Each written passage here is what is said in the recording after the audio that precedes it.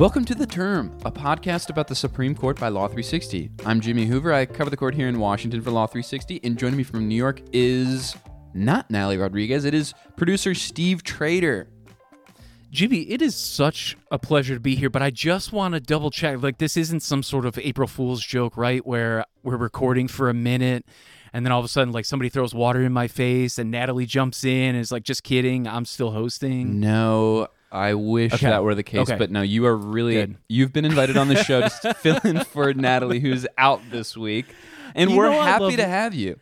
You know I love listening to you guys every week. It is part of my job, for sure, but I do love it, truly, and so I'm excited to talk about the Supreme Court with you. And just keeping in line with the April Fool's Day theme, even though this did come a day early, is that what happened yesterday during oral arguments when an attorney for the NCAA referred to Clarence Thomas as Chief Justice? Now, this would be the point where producer Steve would just like plug the clip right in, right? Yeah, that's right. I do have control over these things, so I think I will play that clip now.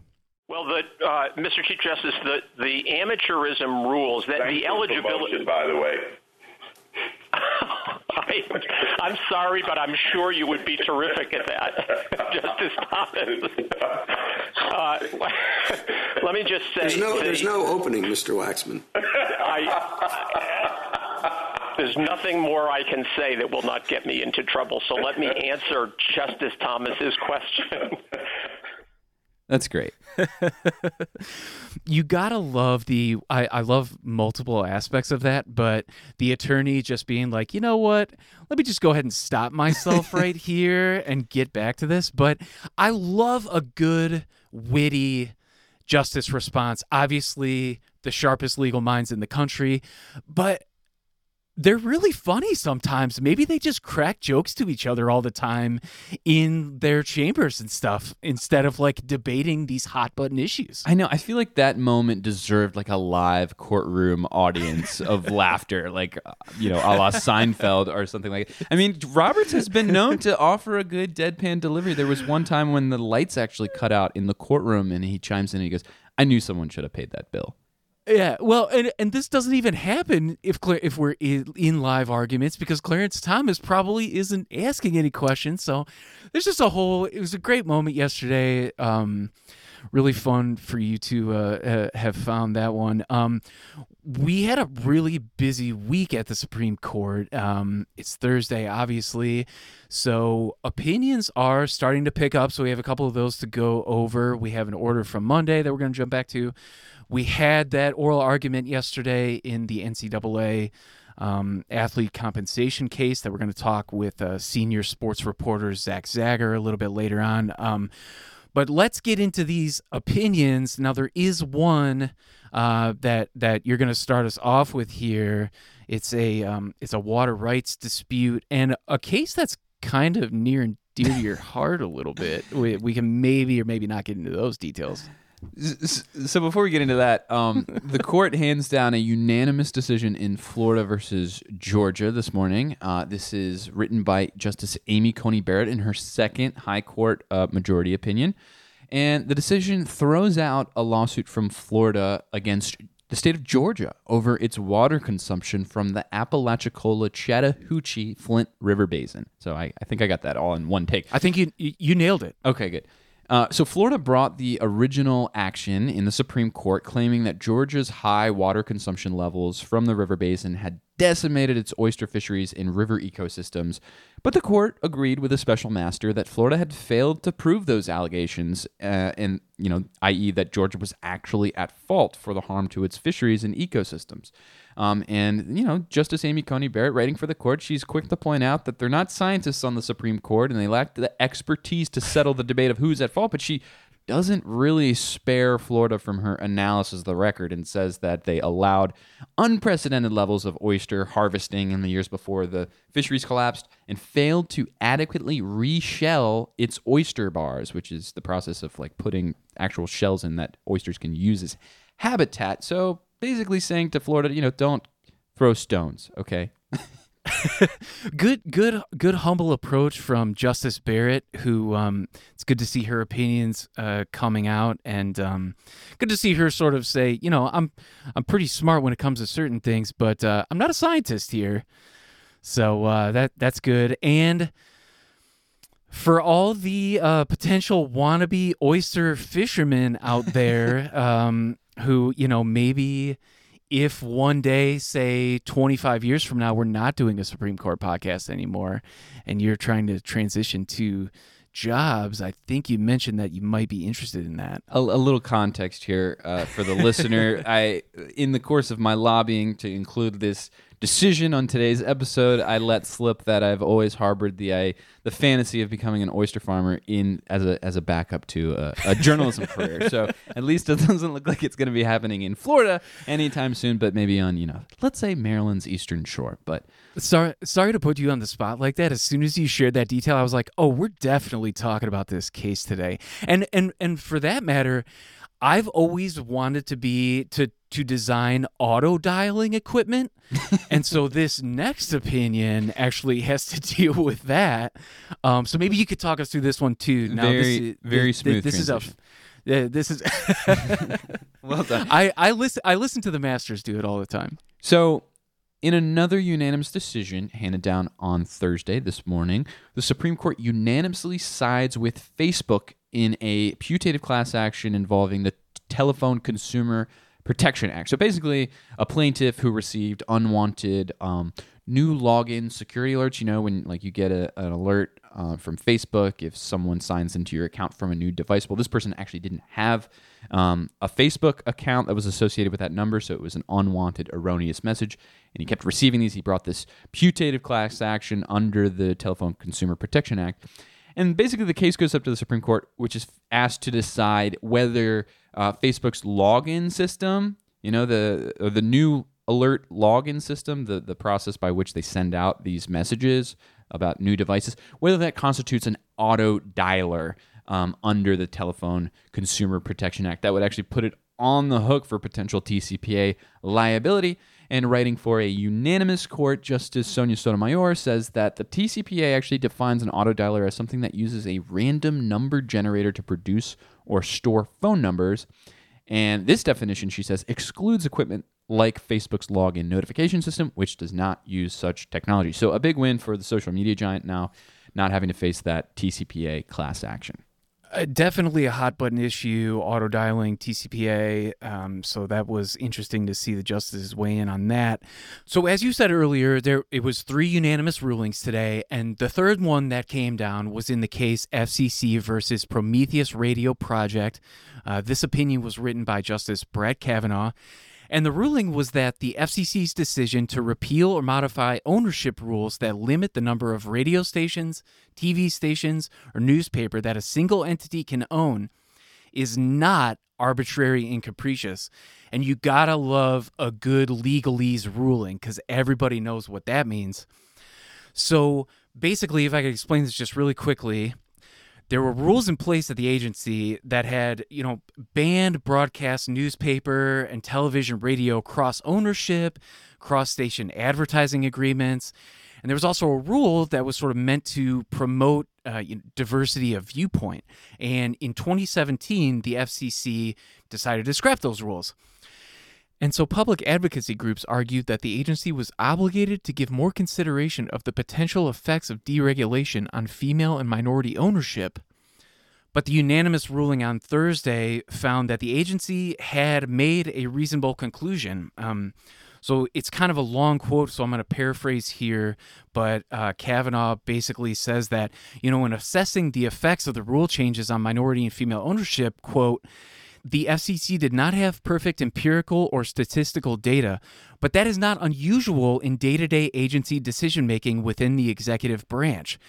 And Kavanaugh also notes that, there's really nothing in the Administrative Procedures Act or the Telecommunications Act that requires that sort of evaluation. So the justice continues, in light of the sparse record on minority and female ownership and the FCC's findings with respect to competition, localism, and viewpoint diversity, the court cannot say that the agency's decision to repeal or modify the ownership rules fell outside the zone of reasonableness under the APA, end quote.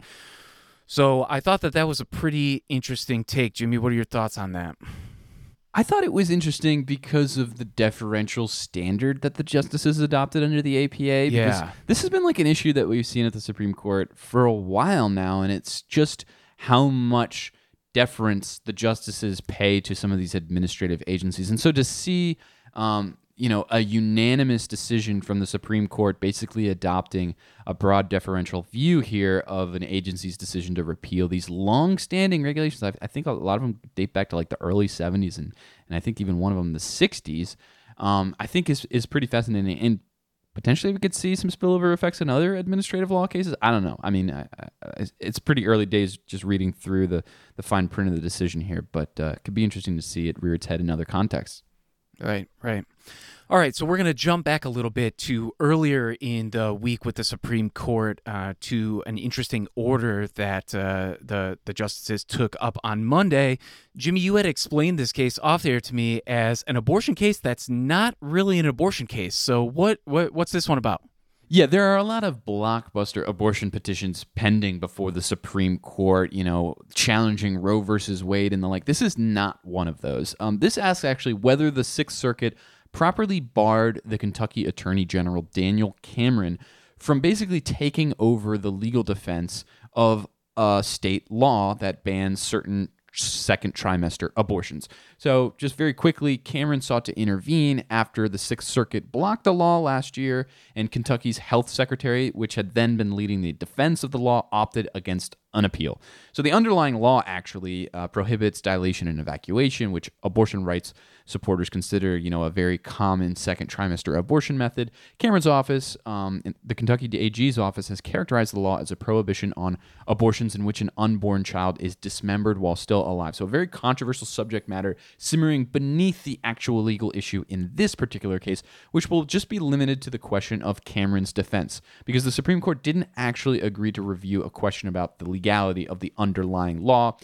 Cameron's petition says the panel's refusal to allow Kentucky's AG to defend the constitutionality of Kentucky law is an affront to state sovereignty. The Sixth Circuit closed the courthouse doors to the very person that Kentucky law empowers to represent the Commonwealth's interests in court.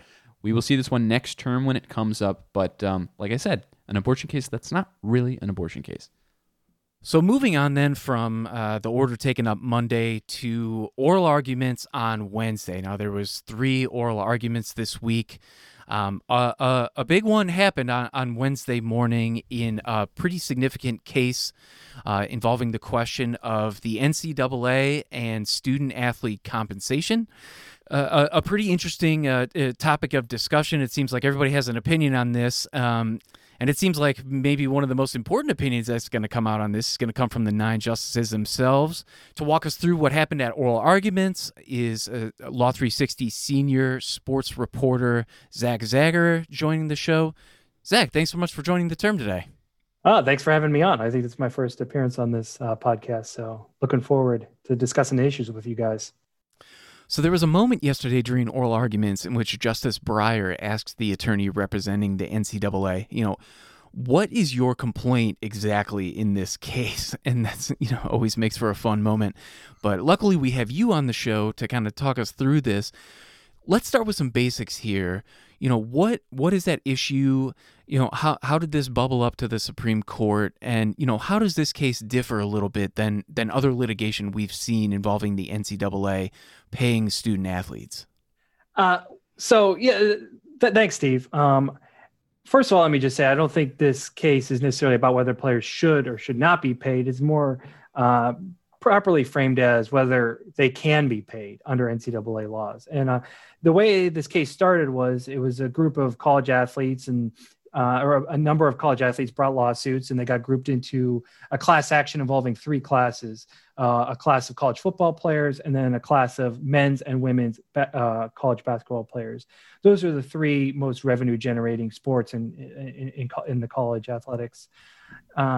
And they were basically arguing that the NCAA's myriad rules that they use to maintain its system of amateurism function as an agreement by all the schools to cap what athletes can be paid, what they can be paid for their services in athletics.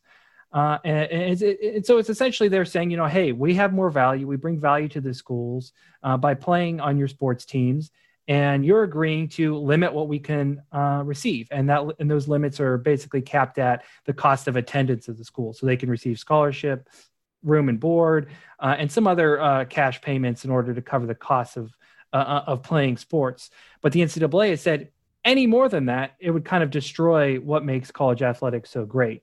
And it would turn college athletics into making them all professionals rather than amateurs. And you made the point that this isn't necessarily about, unlimited salaries for college athletes. This particular case is about compensation that's tied to education, which I understand is a restriction that the NCAA has had in place on its schools for many years. Just kind of tell us a little bit more about this restriction on compensation tied to education. What are some of these benefits that the athletes would otherwise be entitled to were it not for these rules? Yeah, so the athletes in the lower courts had basically argued that the whole system, was functioned as a cap on their pay and therefore violated the antitrust laws. It was an agreement by all the schools to cap their labor costs. But at the Ninth Circuit, or what the lower court eventually ruled, and what the Ninth Circuit affirmed was quite narrower. And basically, the court looked at the system and they said, NCAA, I agree with you. If we just allowed unlimited payments, that may cause a problem. It may destroy some of what makes college athletics popular among fans and the people who watch and follow college sports. So they said, that makes sense, but there really is no justification or reasonable justification for capping any kind of payments that are tied to education. And so that could be a series of things, from payments for instruments to computers to equipment to do lab work and a number of other payments that are tied to what the student athletes, as the NCAA calls them, need to complete their studies. I think where it gets into some tricky issues is they also said you can even award cash payments for academic achievement in the form of academic achievement awards, just like the NCAA allows certain levels of awards for cash awards for athletic performance. So, for instance, if a college athlete makes a college football player, say they make a bowl game, they can receive Xboxes or PlayStations, Visa gift cards, a myriad of benefits, and in some cases, cash. And the Ninth Circuit affirmed this ruling from the lower court that said, well, if you're going to allow that, you can allow the same amount in academic achievement awards. And you could set different standards on that. You can say you have to get all A's, or if you make the dean's list, you get a few $1,000s. And so that's essentially what the ruling was that went to the Supreme Court. And the NCAA didn't even like that. They want to be able to maintain complete authority to decide what kind of payments are allowed and are not allowed. And their argument is essentially that if you pay these athletes or allow these athletes to get any more than what we say, then they're no longer amateurism, because we define amateurism. And they went to the Supreme Court and they said, instead of arguing about, if we pay them more, will this ruin college sports or not? They kind of switched their argument and said, hey, look, the courts under the antitrust law shouldn't have any role, any say over this. We are the ones that say what amateurism is.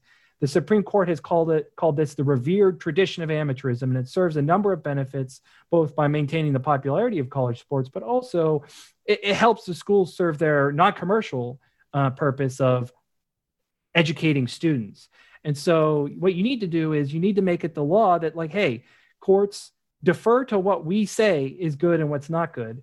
And so give us a little abbreviated look under the antitrust law. Let's not get into all this stuff where we have to go to court and defend every rule that we try to make and defend what is or is not education related or what is or is not allowed. And so that's really what happened. And that's how the case got to the Supreme Court.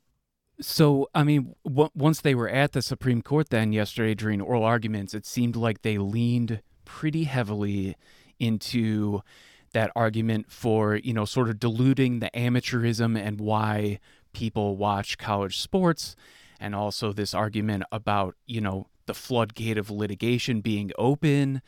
That got some pretty big pushback from several of the justices who had some pretty tough questions for that line of thinking. Can you tell us a little bit about, how the justices seem to be kind of leaning with that argument? Yeah, the justices really seem to get the whole picture here. They were really concerned about what is the impact on the athletes, and they really pushed back on the NCAA and questioned them. Why should we look at it the way you're saying? Why shouldn't we look at this as just merely being a cap of labor costs, just like it would be in any other industry? And seem to really question why the NCAA should get special treatment here under the antitrust laws. And we saw that from a number of justices on both the left and the right, if you look at it that way. But we saw it from consistently across the justices questioning that. At the same time, they hammer the athletes on, if we do say that antitrust courts can, examine these rules and determine that they're good or bad, is that going to open up the floodgates to litigation? Is the NCAA going to be in court all the time defending every little rule and every little thing that it does? And I think Justice Roberts described it as a game of Jenga. If we take out this log, is another log going to be coming out, another log, until the whole thing falls down? And is that really the ultimate result here? Yeah, you wrote a really interesting piece on the oral arguments yesterday, and it was interesting to see the justices kind of try and thread that needle. On the one hand, they seem to be pretty disturbed by the facts. You had Justice Brett Kavanaugh say at one point, "I'll say that to pay no salaries to the workers who are making the school billions of dollars on the theory that consumers want the schools to pay their workers nothing, that just seems entirely circular and even somewhat disturbing." And then later in the argument, as he's questioning an attorney for the athletes, he says, where can we draw the line? Because it doesn't seem like the court really wants to just wholesale get rid of the idea of amateurism in college sports, right? Yeah, I think that too goes back to the Ninth Circuit and the lower court holding, where they did kind of agree with the NCAA that amateurism is good. And they said, well, we can't just allow unlimited payments, but we can allow education-related payments. And so I think the justices obviously are concerned here. They don't want this to completely destroy college sports, or they seem to concern that they didn't want to destroy college sports because, and the NCAA has argued, this is the defining character of our product. And if we can't do that, then our product we don't have a product. So I think they were looking to thread the needle as you phrased it. And it'll be interesting to see where they ultimately land on this. It could be a case where we have multiple opinions, and we have to kind of look at where they all line up. But I have talked to some experts, and they seem pretty confident that we could end up maybe with a 9-0 decision here in favor of the athletes. The question may be, to what extent, how much in favor? Are they going to go further than the Ninth Circuit and the lower courts did to open the door up more, or are they going to basically affirm and keep it similar to what the Ninth Circuit had said? So to use a sports betting analogy, it looks like the NCAA they're facing some pretty long odds in this case, and ultimately prevailing. No, yeah, yeah. And I had spoke with some people, and they said it was like the NCAA. We have to remember they're the ones that petitioned the Supreme Court to hear this case in the first place, and at the NCAA and the conferences. And so, some people had said that was somewhat of a risky endeavor. It could blow up in their face. I'm not sure it's going to be completely like that. I think what if I could predict what may end up happening here is that the court says, NCAA, you can't have all these rules, but maybe the conferences can, because the individual sports conferences, none of them control the entire market. So they could make rules and they could keep those limits, and then they would compete against one another, and the market would set, what rules are reasonable and what are not based on them competing against one another. And I wouldn't raise an antitrust violation because not one conference is setting all the rules for everyone. They're kind of competing against one another. So we could see them go down that line. And that was one of the arguments that the athletes brought. They said, at the very least, let's go that way. And so it'll be interesting to see if that maybe comes into play.